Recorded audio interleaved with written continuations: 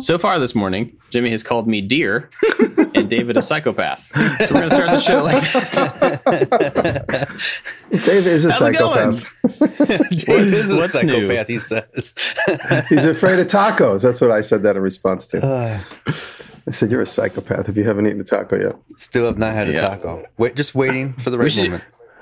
We should do a show on like how we choose the hills that we're going to die on. Because that's a strange hill to die on, in my opinion. But I didn't realize it until I was an adult and people started telling me that was weird.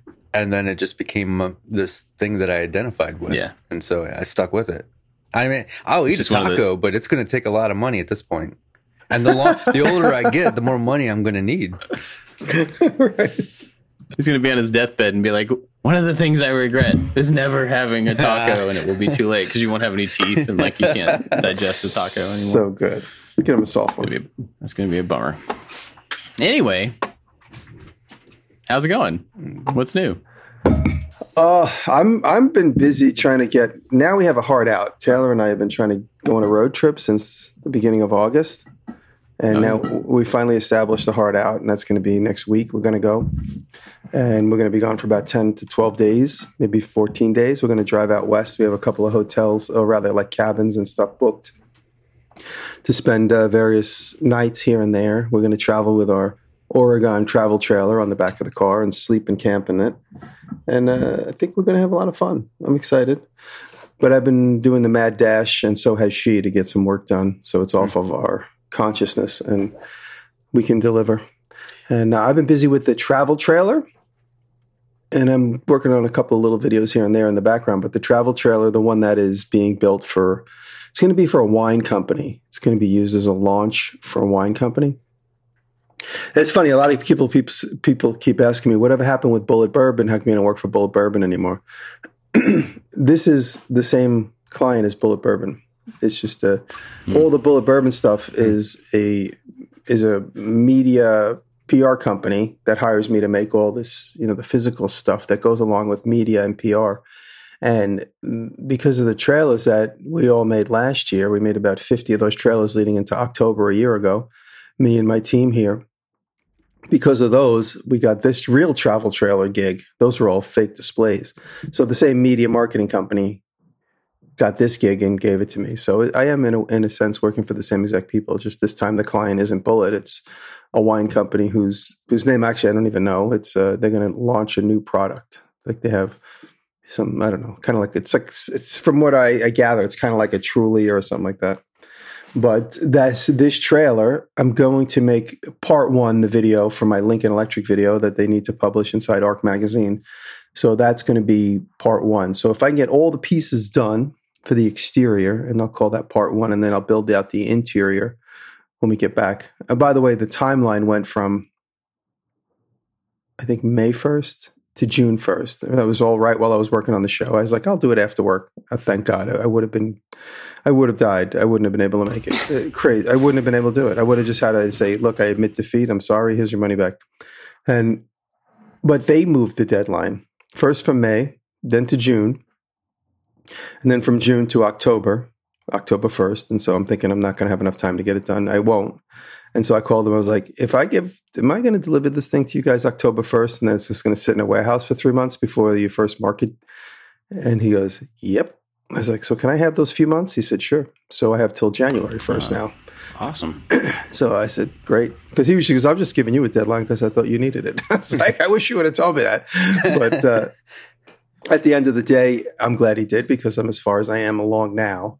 And my deadline for this Lincoln video would be early September. So I think I'll be able to edit on the road, which is fine because Taylor won't let me drive. So I could sit in the passenger seat and edit. We can't just blow by that. No. That's our topic for today. No. Just kidding. I'm not allowed to drive, and we're not allowed to go use my car anytime we do anything, because she gets car sick and she doesn't like the way my car smells. So no matter what, we take her car. She's like, let's take your car. I'm like, nope. Let's take your car. Nope. I don't want, nope. She doesn't like the smell of the trees. Dave, remember you had that issue with that tree company? I did, yes. Yeah. Their They lawyers would are love tough. me. Yeah. they would love me because I buy them all the time. And my inside of my car smells like a like that. Several different flavors mixed together. And Taylor gets in my car. She immediately just pulls them off of the rear view and throws them right out the window. She's like, these are going to make me sick. And the way you're driving is going to make me sick. And this is going to make me sick. I'm like, all right, then you just drive your car wherever we go. And her car smells like a horse barn stall because she's a horse person. Wow. She's like, my car. That's a new flavor of air freshener. She goes, my car doesn't smell. I'm like, okay. Maybe we should have her on, and then the topic of today's podcast is just you guys working things out about your cars. Oh no, that would be a fun one. It would be a fun one. Yeah, man, it would be a fun one. No, so we drive in her horse barn stall everywhere we go, which is fine. I don't mind the smell of horse barn stalls. It's actually kind of very nostalgic. Do you have any plans on making videos while you're out? I kind of like the idea of a challenge of being forced to make a video away from home. I'll probably use this as a jumping off point to make a vlog again, just because of the beauty. We're going to look at some really big national sites. I think we're going to pass through Yellowstone, Grand Tetons, and Devil's Tower, all that kind of stuff. We're just going to do like the American road trip, look at some cool stuff.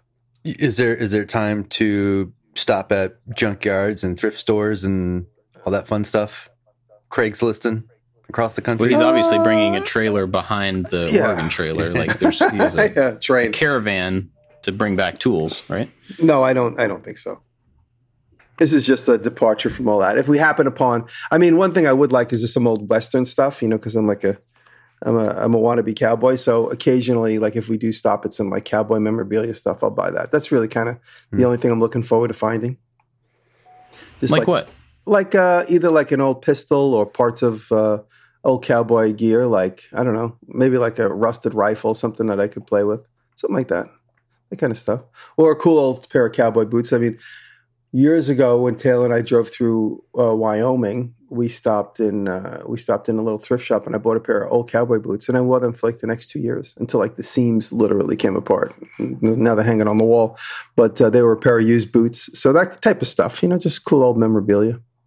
Find myself I need a new cowboy hat because the cowboy hat I have was like packed in a box and it's all flattened out. Looks like an old crumpled up top hat. So something like that. I don't know. Whatever floats my boat. I'll find something. But that's going to be exciting to go. And then, like I said, it's just putting a fire under my butt to get a couple things tidied up and done.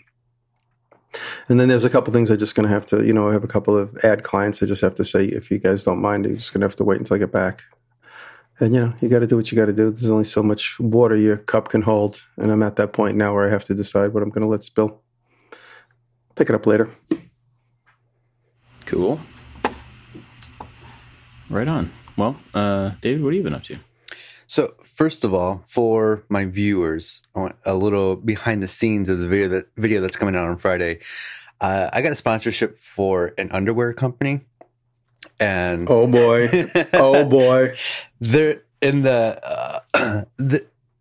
was no request to show myself in the underwear. Just barely even gave me talking points. It's like do what you want. And so I put a thing out on my Facebook to my local friends, like, does anybody who's fit want to pretend to be me? And so I found somebody who's nice and skinny, a little toned, wears my size, but in way better shape. And so it just cuts to this clip of this guy who's fit for just a brief second. Do we do some CGI? Do we see your head on his body? Well, deep fake there. Yeah, the talking points are my shoulders up, and then it cuts to him down. So I have a red shirt on. So does he, but his is cut at like a midriff shirt. So, oh man, it's not a funny tone at all. It's just like those who know would be like, wait, that wasn't David. So just a little behind the scenes for my viewers. Really funny. It would be awesome if the two of you had like completely different skin tones, where it was just dead obvious that it was a different person, but you played it off as yourself. Yeah, a very subtle thing that maybe some people will notice is he is oiled with some baby oil, so he's kind of shiny. So the sponsor hasn't even approved it yet. They're gonna. I just sent it to him today. There's some sawdust on there. Yeah, well, he is holding a circular saw, so it's in the shop. It's supposed to be me. Yeah. I don't know why it's so funny. So, okay, you should like just write down all the details of that day that you shot that stuff. And when people ask you what you do for a living, let me tell you about one of my tasks. Wow. So I'm trying to get that toolbox that I talked about finished up for Friday. I've been talking about it for like 4 weeks. It's not that big of a project. It's just I've been distracted with other projects. But today I'm working on the cantilevered drawers in there, and I think I got it figured out. So I'm putting that together today. And then I'm also working on a neon sign video. So some LED neon strips. And I think in the video, we're going to do 4 different ways to make it. So if you're a woodworker, you could do it this way with a router. If you're not a woodworker, you could do it this way. And, that's another little video. And then maybe on Monday or Tuesday, I'll start the picture frame project. So we shot expired film a couple months ago, and there's 10 prints that came out. And I want to make a frame to hold 10 prints. But instead of using a mat to separate all the prints, I want the frame to separate different prints. So it's going to be this funky shape with all these, dozens of little small pieces in between all the pictures, and it's going to be one big massive kind of art piece type thing. So working on that. Well, for me, we actually don't have a video coming out this week. We, for the past several weeks, have been, right up against the finishing something to just get it out in time or a little bit late. And usually if there's a month that has 5 Thursdays, we'll skip one. At least. And so next month has 5 Thursdays, and we decided to go ahead and skip now so that we can start to get ahead and not always be, right up against the line. So we're skipping this week, but we have next week's project done, and it's in edit right now, and it turned out super cool. It's at Anthony's house. It's the first thing we've done over there. Anthony's shaking his head in the background. Yeah. I think they're really happy with it.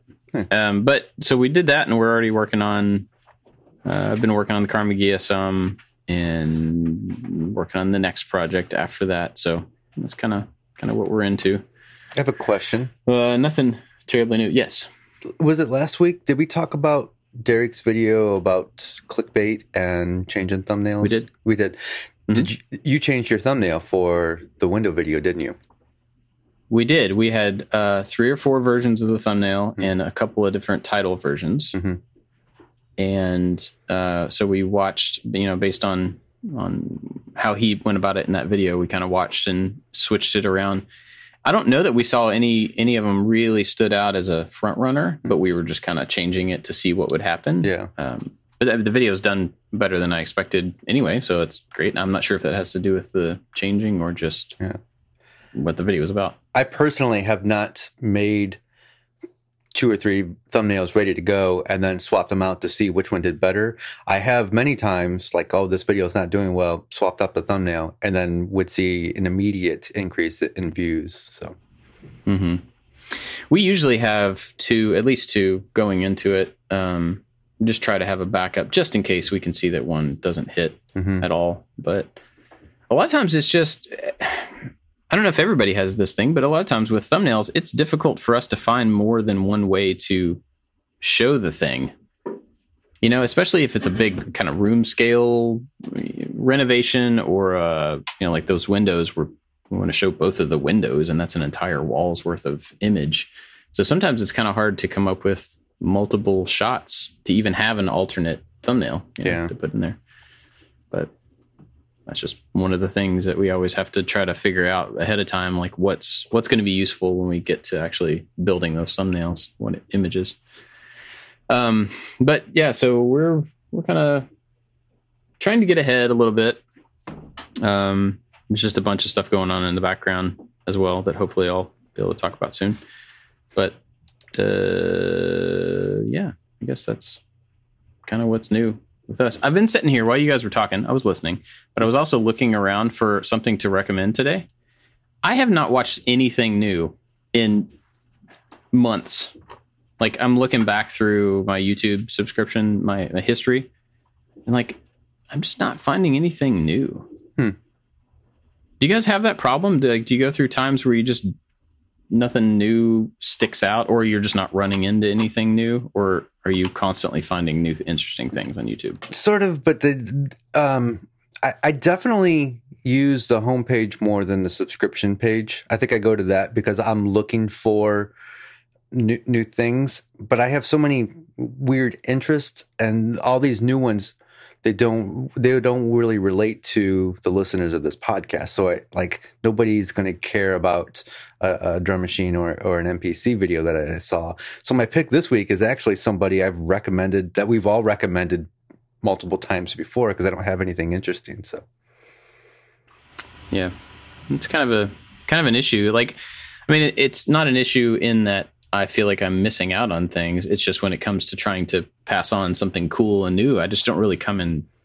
contact with a lot of new content because I don't really watch a ton. And I think if I were, like you're saying, watching a bunch of different types of things, it would be feeding me more recommendations, but I just don't really spend that much time watching video. So anyway, so we did have a topic today. You want to take that, David? Because it was your idea. Sure. I think last week we mentioned, or I mentioned, the imposter syndrome, which I feel quite a bit. I don't even think I heard that term until like 5 or 6 years ago when we went to that Inventables thing in Chicago. I forget the name of that event. We went to ORD camp, yeah. And every year they were like, "You all belong here. You know, you should feel like it. Don't. You know, you belong here." And I was just like, "Okay," but there's some really smart people here. Walking around ORD camp the entire time, and it's funny. No matter who you spoke to, you're like, I don't know how I ended up here. I'm not really sure why I'm here. Yeah. Like, you could be talking to somebody, you look at them and you're like, oh, they must know like the organizers really well. And you're like, I don't even know them. Like, I met them once. I don't know. I don't even know why I'm here. And meanwhile, everyone's walking around doing the same thing. But at the same time, they're trying to enjoy it and getting to know people. And almost by accident, it turns into a really cool event, unconsciously. So a couple of pieces of context here. So, anybody who's listening who doesn't know what we're talking about. One, imposter syndrome is this kind of feeling you get when you're doubting your abilities, or you feel like you're a fraud, like, people think you're something that you're not. And I mean, everybody goes through this in every different, tons of different ways all the time.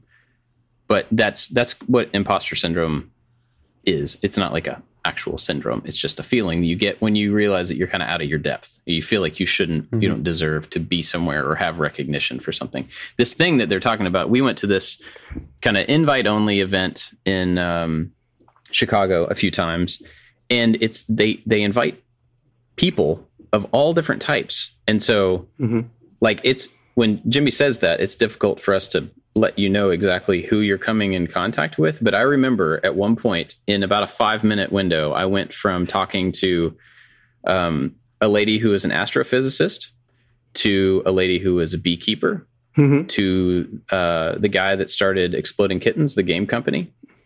And then a few minutes later, I was sitting down next to a random person, and he asked me what I did, and started telling him about the arcade cabinet that I was building. And then he was nodding and smiling and being really kind and asking me questions. And then I asked him what he did, and he said, "Oh, I own this company. I don't remember the name of it. We make arcade cabinets here in Chicago, and we make the Jurassic Park game that everybody's known for the past whatever years." And I'm like, ugh. And I was just like sinking down in my seat, like, oh, I'm talking about arcades. Like, I know what I'm talking about. This dude's been running this business for years and years and years. So that environment, you shouldn't have imposter syndrome, but it's so natural because you're surrounded by people who are just the top of the top of all sorts of things, What's funny, though, is in that situation, and in a lot of those kind of, event situations, you may be surrounded by people who are the top in their thing, but they're not the top in your thing. Or, from their perspective, you're the one that's like, oh, you do that? That's crazy. And I watched that with both of you guys in that same situation. Jimmy would do a talk about, he would just start designing something on a whiteboard in front of people. And you could see people are just like, what is happening right now? How is he coming up with these ideas and sketching out these products and stuff right off the top of his head? And these are coming from famous authors and like, you know, physicists and stuff who just happen to be wandering into this room. So that's the context of what we're talking about when you. Yeah, we did that a few years in a row. Yeah.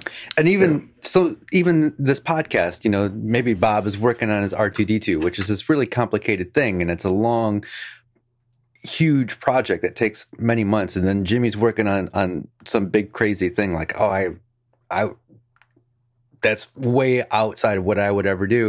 And I'm like, hey guys, I made a cutting board. And like sometimes I feel that way just on this podcast, like, oh, I made this little crafty thing, and which doesn't compare to the big projects you guys are working on.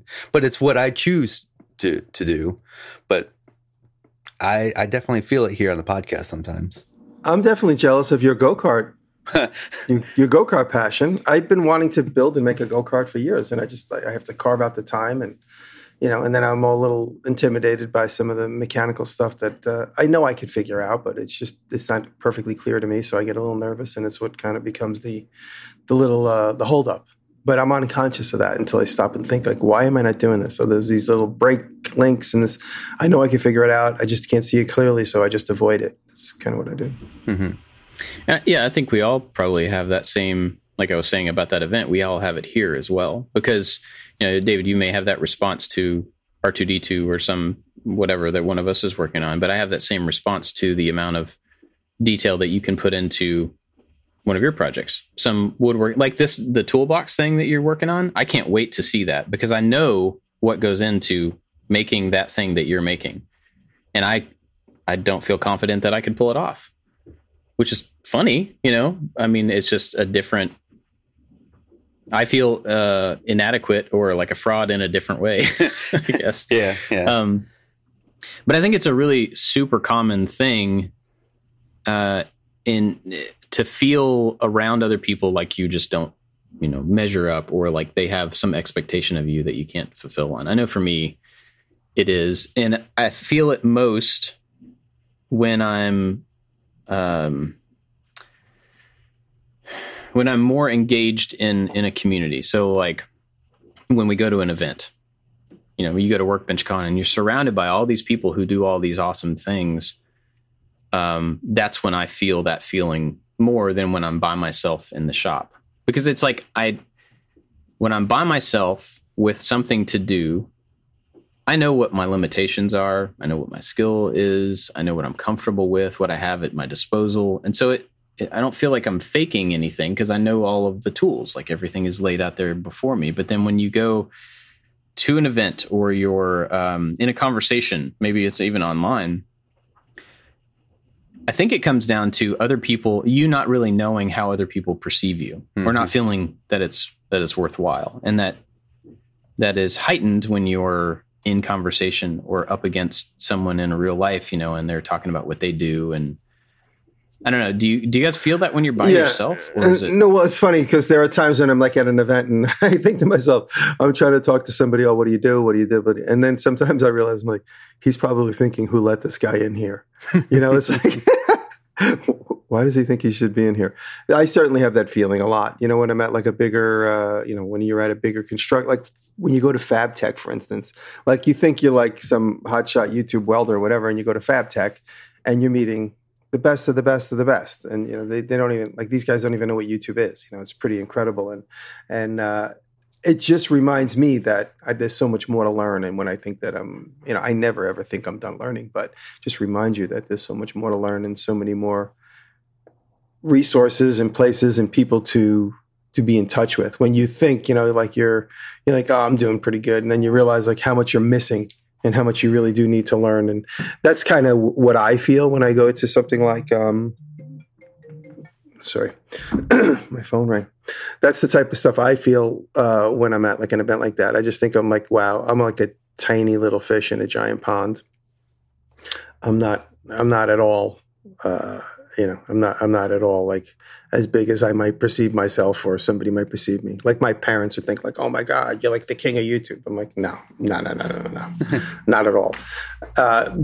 but that's just it's just a reminder that there's just such a bigger place. You know, I'm talking specifically Metal Fab because that place is giant, and yeah, it just reminds me that there's so much more to learn. And then my personal experience lately with imposter syndrome kind of comes in the car business. Lately, I've been playing around a lot with cars, and because I'm not really good at tuning a car when it comes to the carburetor or the timing, I feel like I should not know anything about a car. Like when I meet a real car guy, like Derek from Vice Grip Garage, or a couple of my personal friends that really understand cars, they don't care about anything about the bodywork. They'll be like, "Oh yeah, cool."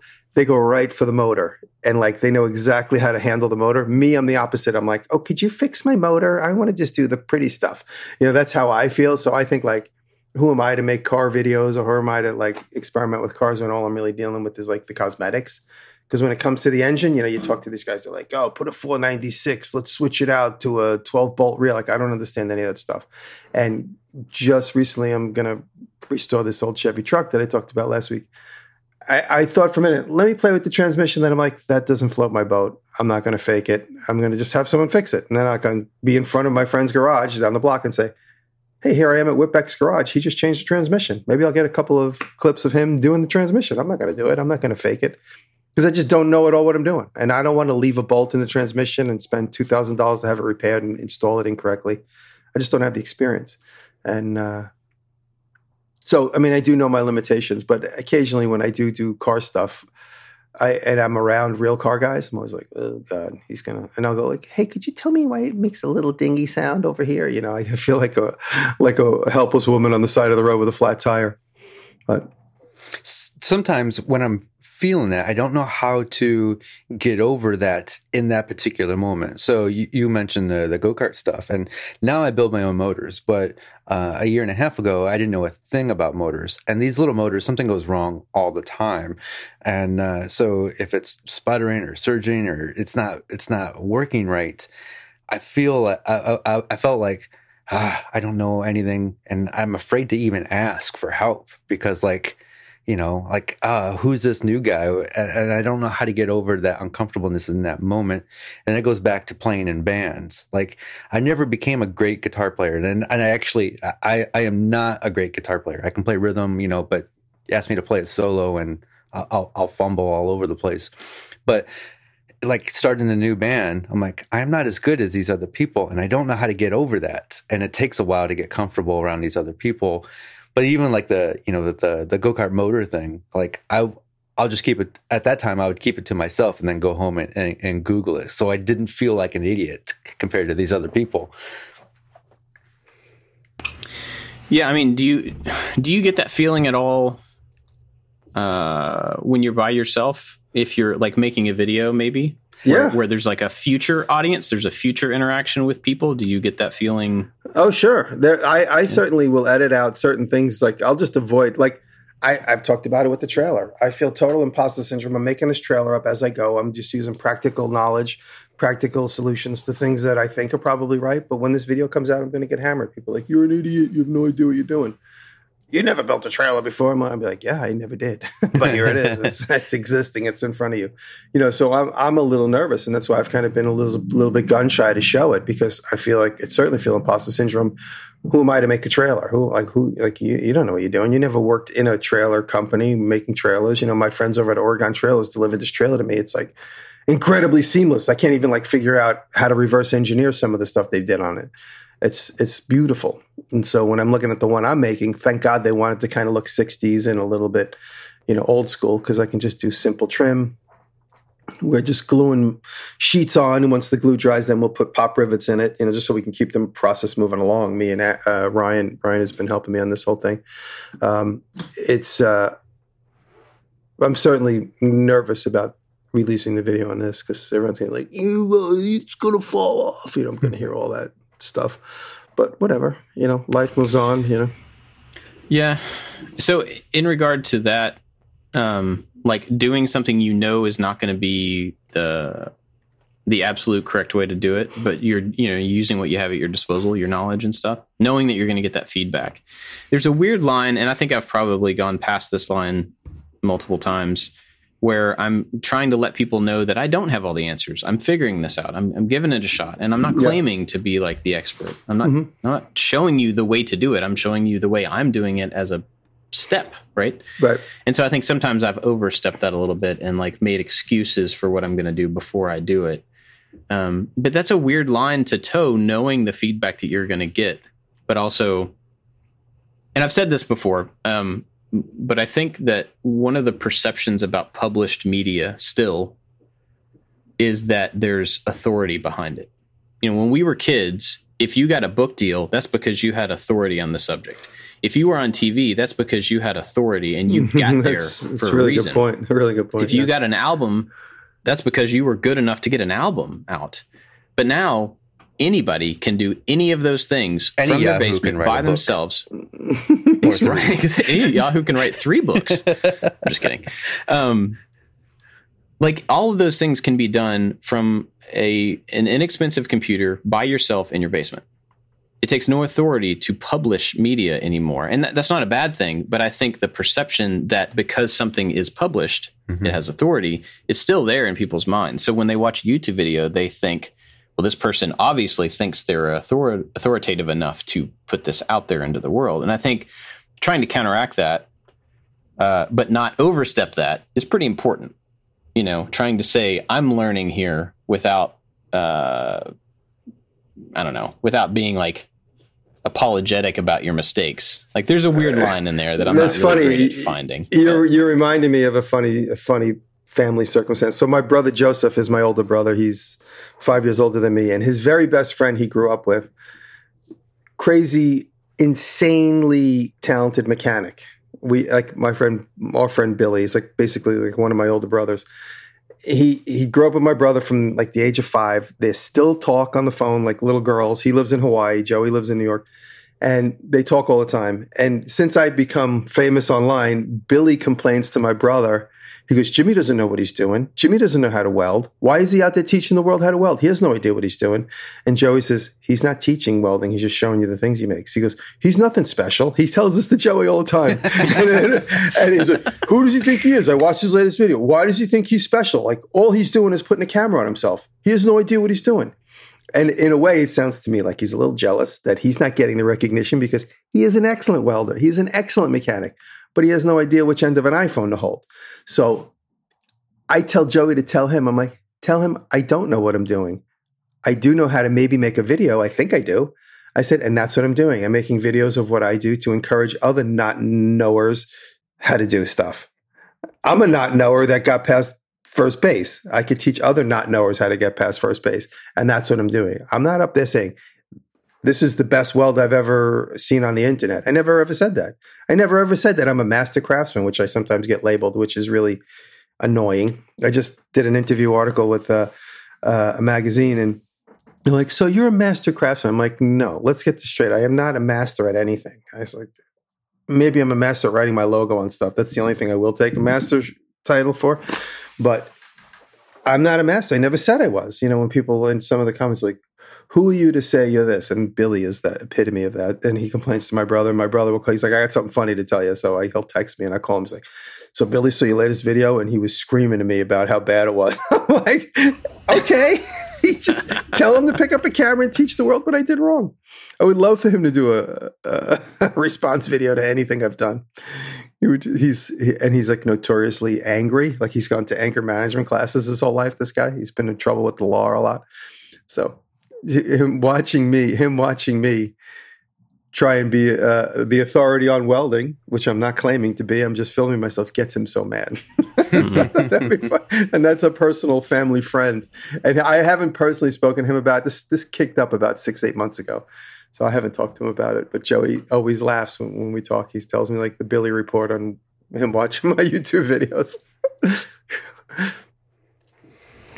Yeah, I think like it can be really easy to, like I was saying, you know, to overstep and apologize for your stuff, or be completely arrogant and just be like, yeah, what I'm doing is good. It's fine. It's like, whatever. I don't care what you think. There is a middle ground there of being thoughtful about, I'm trying something and like, maybe I didn't get it right, but I'm learning. And I think the attitude of being a forever learner says a lot about your place and what you're trying to project and what, you think other people are going to think about you.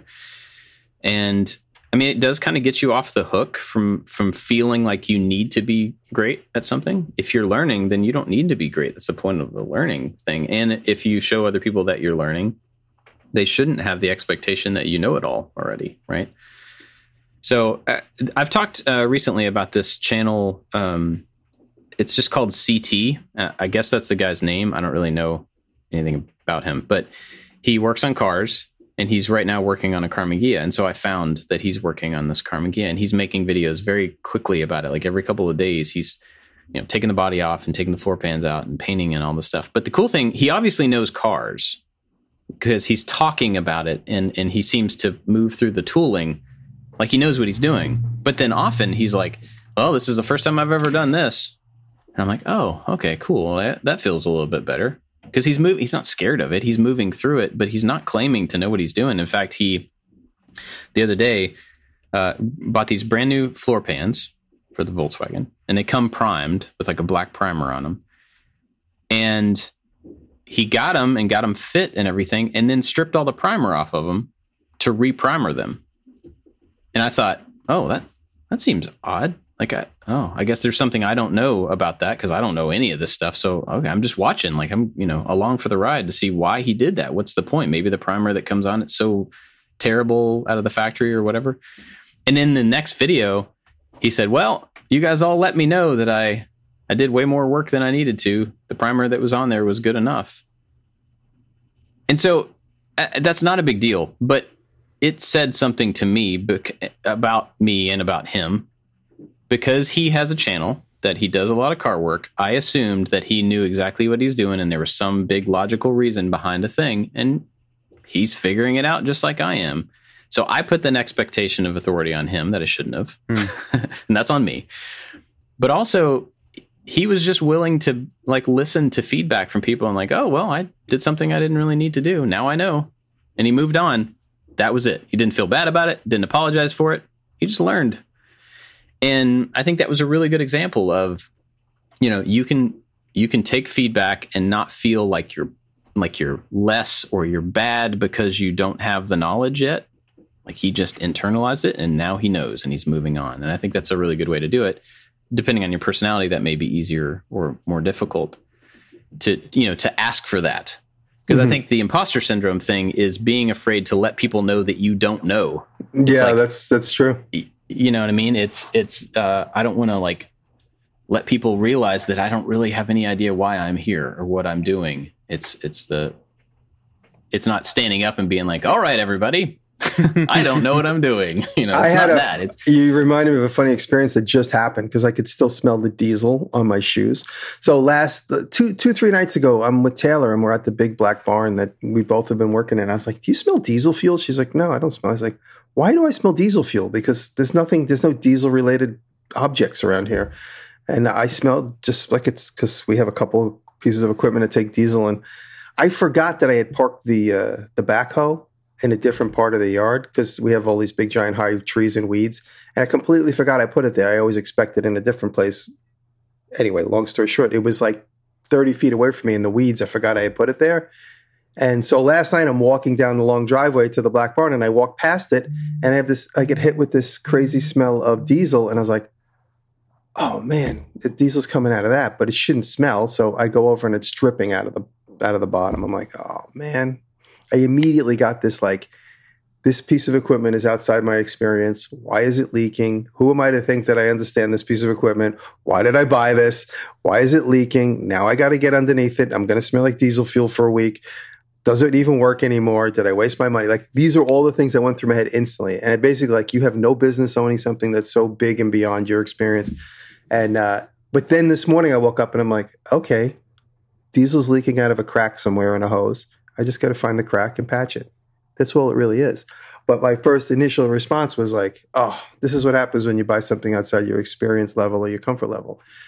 You get hit in the, because I used it to help Jacob. My buddy Jacob bought a piece of property down the road and we drove the backhoe down there to pull up some stumps last weekend. And so when I moved it, I put it back closer to the edge of the property, which is why it was out of place.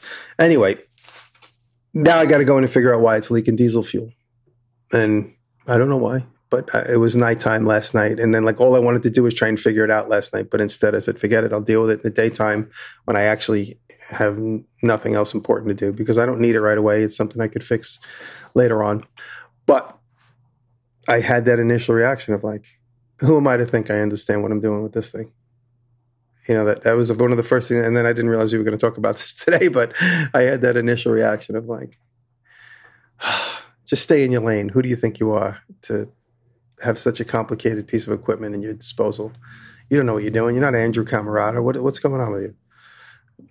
No. I feel the same way about lots of stuff that I would just like. The Bridgeport is that. Right. I remember you were very vocal about that when you first got it. But I still feel that way. Like, and I've had it for a year. Me too. And a half or something. I've had mine for 6 years. I feel the same way. Every time I touch that thing or even go near it, I'm like, I have no business here doing it. I want to learn it and everything, but like, there's no, like, I don't know what the path is to understanding that thing. Right. So I don't know. And people will have suggestions, just make this thing and you'll get to, I get that. But I mean, I don't know what the path is to actually feeling confident with that tool, because I won't use it enough to be, you know, like on a regular basis. It's just like driving a car. The more often you would use it, the better you get at it. That's it. Right. But to use it, you have to, I mean, you kind of have to use it wrong for a while. And I'm physically afraid of that machine. And so using it wrong has a different effect than like using a coping saw wrong. You know what I mean? Like it's a different thing. And so I don't know. I'm really hesitant to ever do anything with the Bridgeport on screen, because I feel like I am not the person that should be doing that. Not because I'm not capable. Right. I'm just not capable yet. And I feel like I should become capable off screen with something that's dangerous and something that's big and scary. And I don't know. So I have that same feeling in regard to the Bridgeport. David, do you have? Is there a certain thing that makes you feel this way? No, but I remember like even going back to when I was a kid, when and somebody would like, have you seen such and such movie? And I would just say yes, just to not feel dumb. And I would say yes all the time, and then I would get stuck in this conversation about. And I was just like, oh, I don't remember that part. I'm like, dude, that's the main part of the movie. Like, and so even, you know, but they go back to the future. Yeah, I don't remember that part. Right.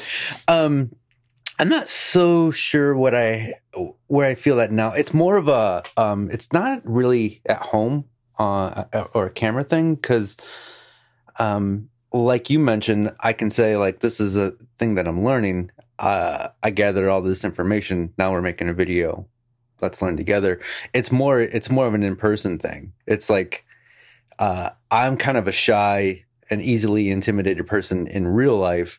And so now, you know, I'll be at an event and there's this person who's really good at what they do. And don't even feel worthy of talking to them. That's just, I think it's a combination of always like going back to a kid, not trying to feel dumb, and also just being a shy person in public. Mm-hmm. Yeah. It's funny. Now I'm thinking, I remember that because Dave, remember you brought me the laser cutter over to Zanesville, Ohio a few years back. And I was hanging out at the open house at John Saunders Machine Works. And all those guys are computer machinists, if not practical machinists, just regular, you know, traditional machinists. And they understand a thousandth of an inch and, you know, very well and all that stuff. And I totally felt like an imposter there. But a lot of people were like, hey, I love your practical approach to just figuring it out. So people did make me feel comfortable. But being there and people are like going, oh, man, I love you. I'm like, you guys are like the creme de la creme of machining and welding and everything. I'm just here to learn from you guys. And so I certainly felt like an imposter. And then, I got to meet Mr. Pete and then A-Bomb and like these guys that are my heroes in the machining world. And, you know, and then they gave me accolades. I was like, no, this isn't about me. I mean, you guys are You guys are teaching me. So I remember feeling that pretty heavily that weekend. It was an open house and all the YouTube machinists were all there. It was a great experience. I'm really glad that I got to meet all those people. But, it just keep a certain humility and just keep your eyes open and just continue to want to learn, I think is important.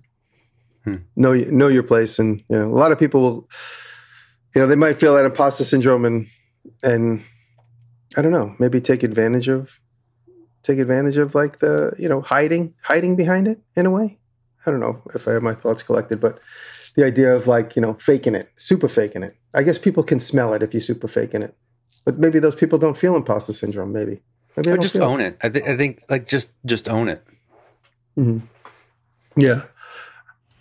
I think that was going to be what I was going to say is owning it takes some of the fear and the kind of power out of it. If you're feeling that way and you're in front of somebody and you're just quiet about it, that fear is all inside you and it's going to affect everything that you say, everything that you do. It's going to stop you from trying things. But if you own it and you just say like, I don't know what I'm doing here, usually people are willing to help. People are willing to step in. If they have knowledge that can fill a gap, they usually want to share it, right? Yeah, most people are very helpful. I mean, if you think about yourself, the knowledge that you have about any subject, hopefully you wouldn't be the type of person that would like look at somebody else who didn't have that knowledge and be like, what a dummy. Like, I'm not going to help them because they don't know something I know. Like, if that's your attitude, you have the problem. So if you have knowledge to share with somebody, you would probably be happy to do it.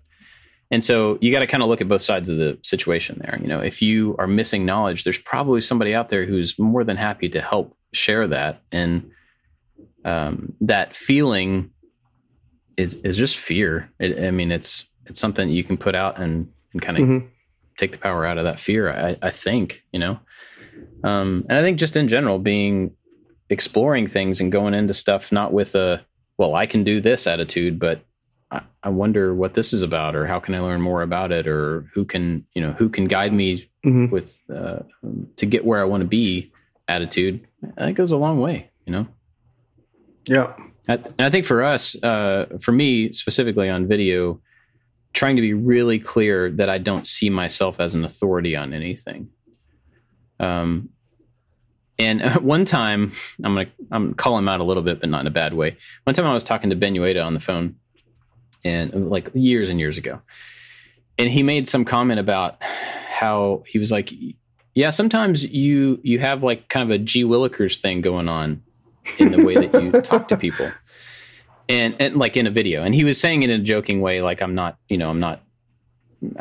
know.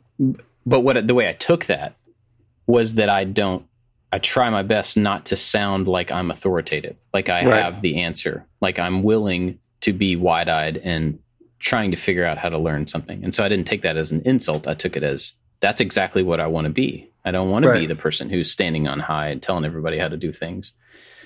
And so I think, just having that attitude, that kind of wide-eyed, I'm looking to learn attitude towards most things will help combat the feeling of, I don't know it, therefore I'm faking it, So. Yeah. Well, there's always same thing you said more concisely. There's a lot of times people are like, wow, how did you learn how to do this? And I was like, I've never done this, but I've done these 5 other things that I have experience with. And it's just a reapplication of hand-eye coordination to something different. And that's really what it is. And, the really complicated way of learning that is doing clay. I just recently did the soap clay dish, which I kept it super simple because I've never done anything like that. And I just applied my woodworking skills to making it out of clay. And I did an okay job. It's nothing complicated. It's completely simple. It's like basically first day clay making thing. But for me, it was first day clay making thing. It was really like my second or third day because I've done a few things. But a lot of people appreciated the simplicity of the approach and that I didn't overcomplicate it and I didn't try and do something crazy. I don't have the skill set to do. What's that? Yeah, I did. I mean, in that, I watched that the other day, and the thing I thought was really cool about it was that it was so simple, yet it didn't look like a 5-year-old made it. You know what I mean? Yeah. Like, because you just used a razor knife and flat edges, like to be able to trim the top of it to get the sides flat. just that little thing is like, oh, you can use scrap wood and a razor knife to trim clay. There you go. Piece of knowledge acquired. And now that was me just applying my regular, what I do to that. That was me using a router template to router the precise shape of something. Instead, I use the wood and just a clay scraper, and again, like I always try and figure out how I can apply. This is just maker skills. Just try and figure out what you're good at and see how you could utilize these various muscle memory things for something that would be different. And then did you guys happen to see on Instagram a couple of days ago, I posted this incredible Japanese clay artist made a teapot with just hand working it with a couple of tools and a small little rotary table that he turned by hand. Unbelievable. Like 100 years worth of experience in this guy's video. Unbelievable. He just, with like a piece of like a wooden mallet and like an X-Acto style knife and a little turn thing, he made the most incredibly beautiful pot. Obviously, the guy's got a million years of experience. Understand the material 100%. But just watching that one video, now next time I approach it, I'm going to try and implement some of the things I watched him do. Obviously, he's got hundreds of years of muscle memory behind his ability. I would need to practice it, but just some really, really interesting techniques that he did. I have to find it and send it to you guys.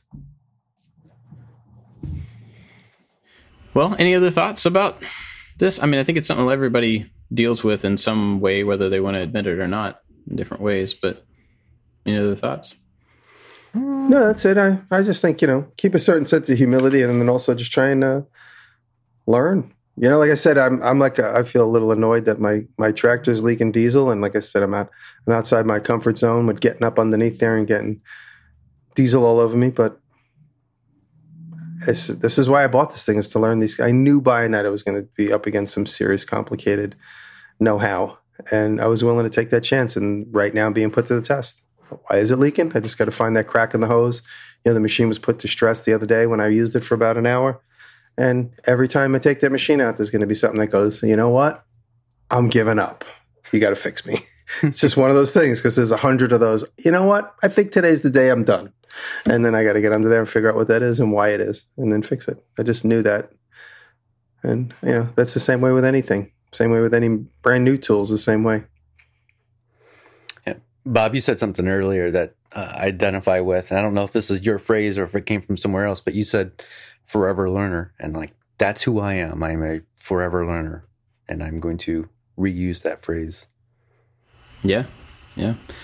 I think just to reiterate that what you just said, Jimmy, about the forever learner thing, the Karmann Ghia is I knew that it was going to be a deep hole to climb into.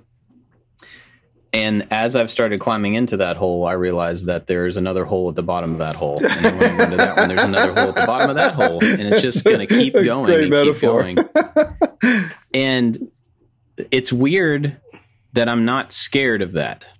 Yeah. I think this has been the first big thing where I've jumped in and not been afraid of it.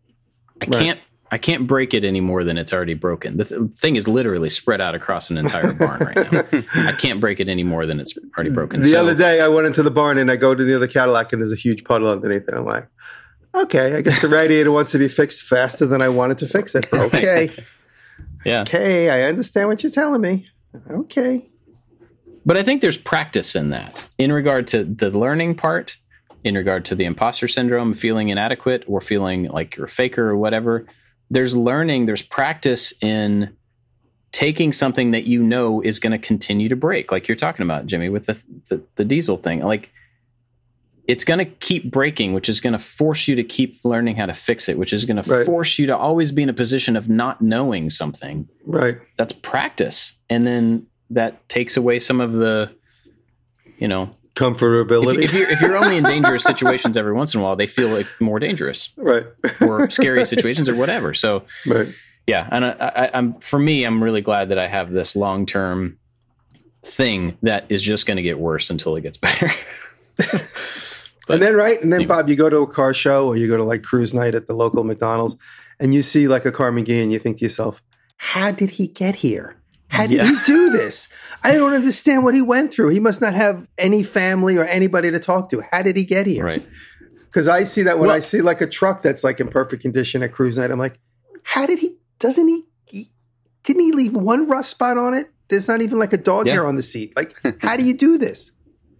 Well, so my defense mechanism for that, a few weeks back or months ago, there was a cruise night in town. I think I told you guys about it, where there were just tons of old cars. And I'm walking through this park where there's just like all these old cars. All next to them is a 70-year-old man. And I'm like, well, he's been working on that thing for 30 years, or he's got $1 billion and just paid somebody to restore that car. Total defense mechanism for me thinking like somebody else wasn't willing to do the work to get to that thing. Yeah, they were. Like, right. I can do that. I mean, it may take me 30 years. It may take me $1 billion, but I can get there, So, yeah, I'm with you. And I still, thinking ahead to things like paint and the final stages of, which is way down the road. But I'm like, man, I'm going to put all this work in and I'm going to get this thing painted.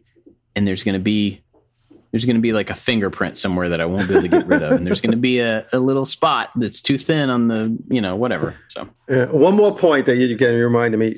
When I was going to paint the blue truck in the wintertime, and me and Taylor went to the auto bodies place. She wanted to go because she wants to learn how to paint her pieces of furniture with the complicated paint. Used to be able to get lacquer paint and just lacquer thinner, and you thin it till it works, and then you pour it, and then it dries. You spray it, and it dries. Now there's reducer, there's hardener, there's catalyst. And I went into the guy and just said, look, I used to paint cars with lacquer. I know they don't have that anymore. I was like, what do I need to do? Just give me the basics. I said, I understand how to make things, and I could figure it out. I said, just tell me what I need to know as somebody that had experience, but not with the new materials. And he just pulled out a sheet because he does it 50 times a day. He pulled out like a DuPont sheet, and with a highlighter, he's like, read this, only reduce here, add this here, and clean up with this. And he went, bump, bump, bump, puts them all in front of me. He goes, there you go. I was like, that's it. Thank you. You just demystified the process for me. It took him about 5 minutes to put all the materials in front of me. This DuPont tech sheet, which I kept, and I kept referring to it.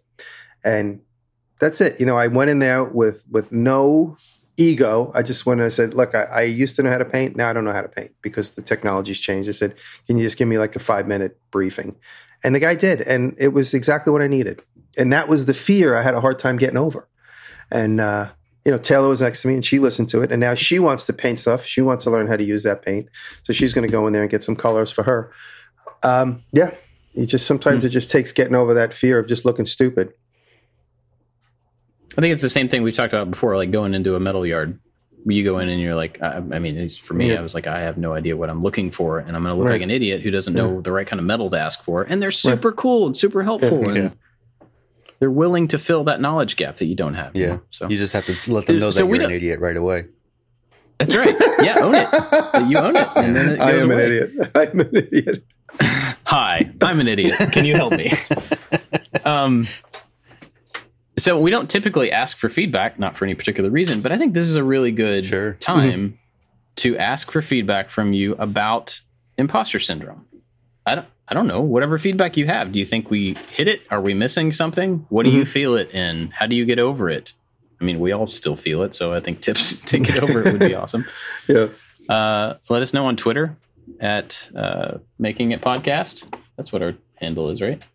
I think we use Twitter too often. Yeah, Making a Podcast. Or if you're one of the Patreon supporters, you can let us know there because we do get those messages for sure. And we do share them around. Yeah. They all come in through my email and I pass them along to the guys. But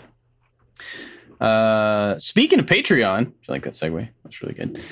If you are a supporter on Patreon, you get the after show, which we're going to record right after this. And if you're not a supporter on Patreon, you could be.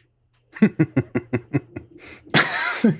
you do that by going to patreon.com/making it.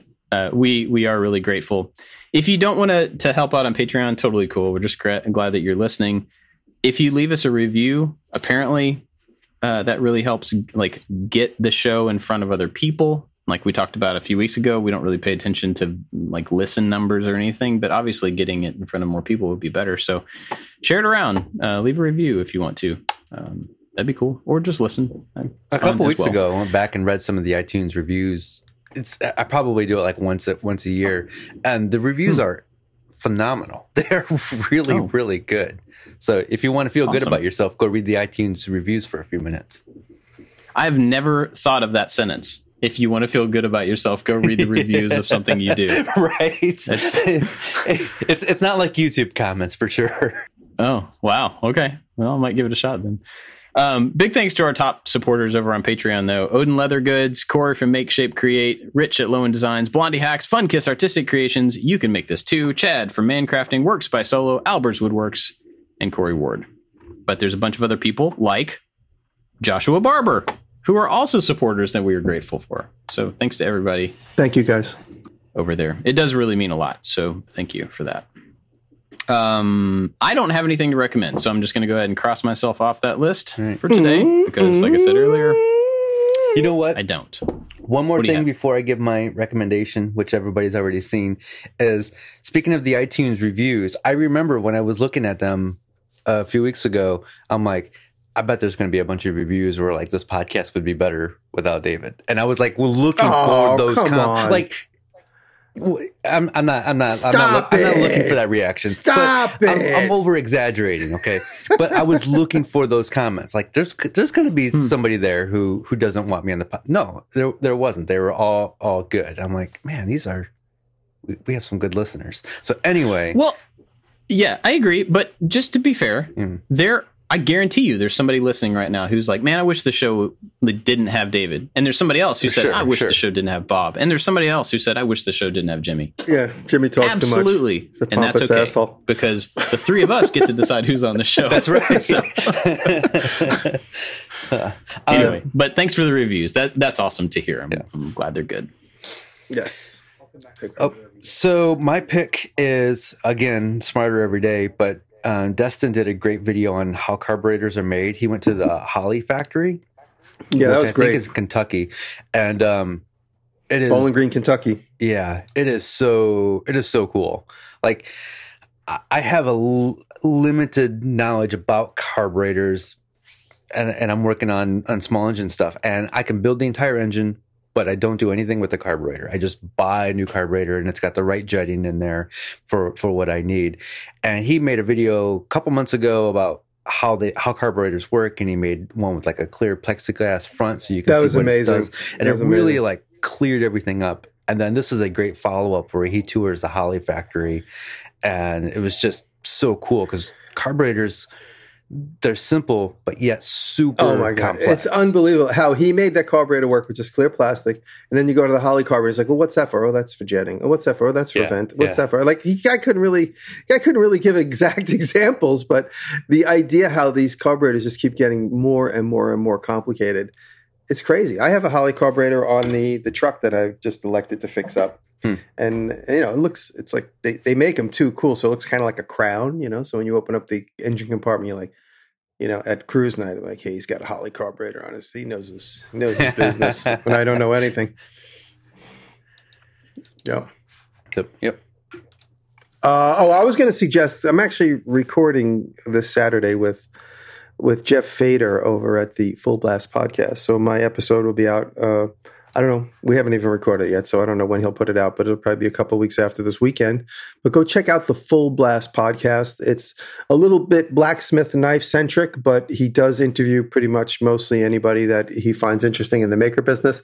And Jeff's very funny. He's a cynical New Yorker like me, so I think we'll have a great conversation this weekend. But he's very inspired by some of the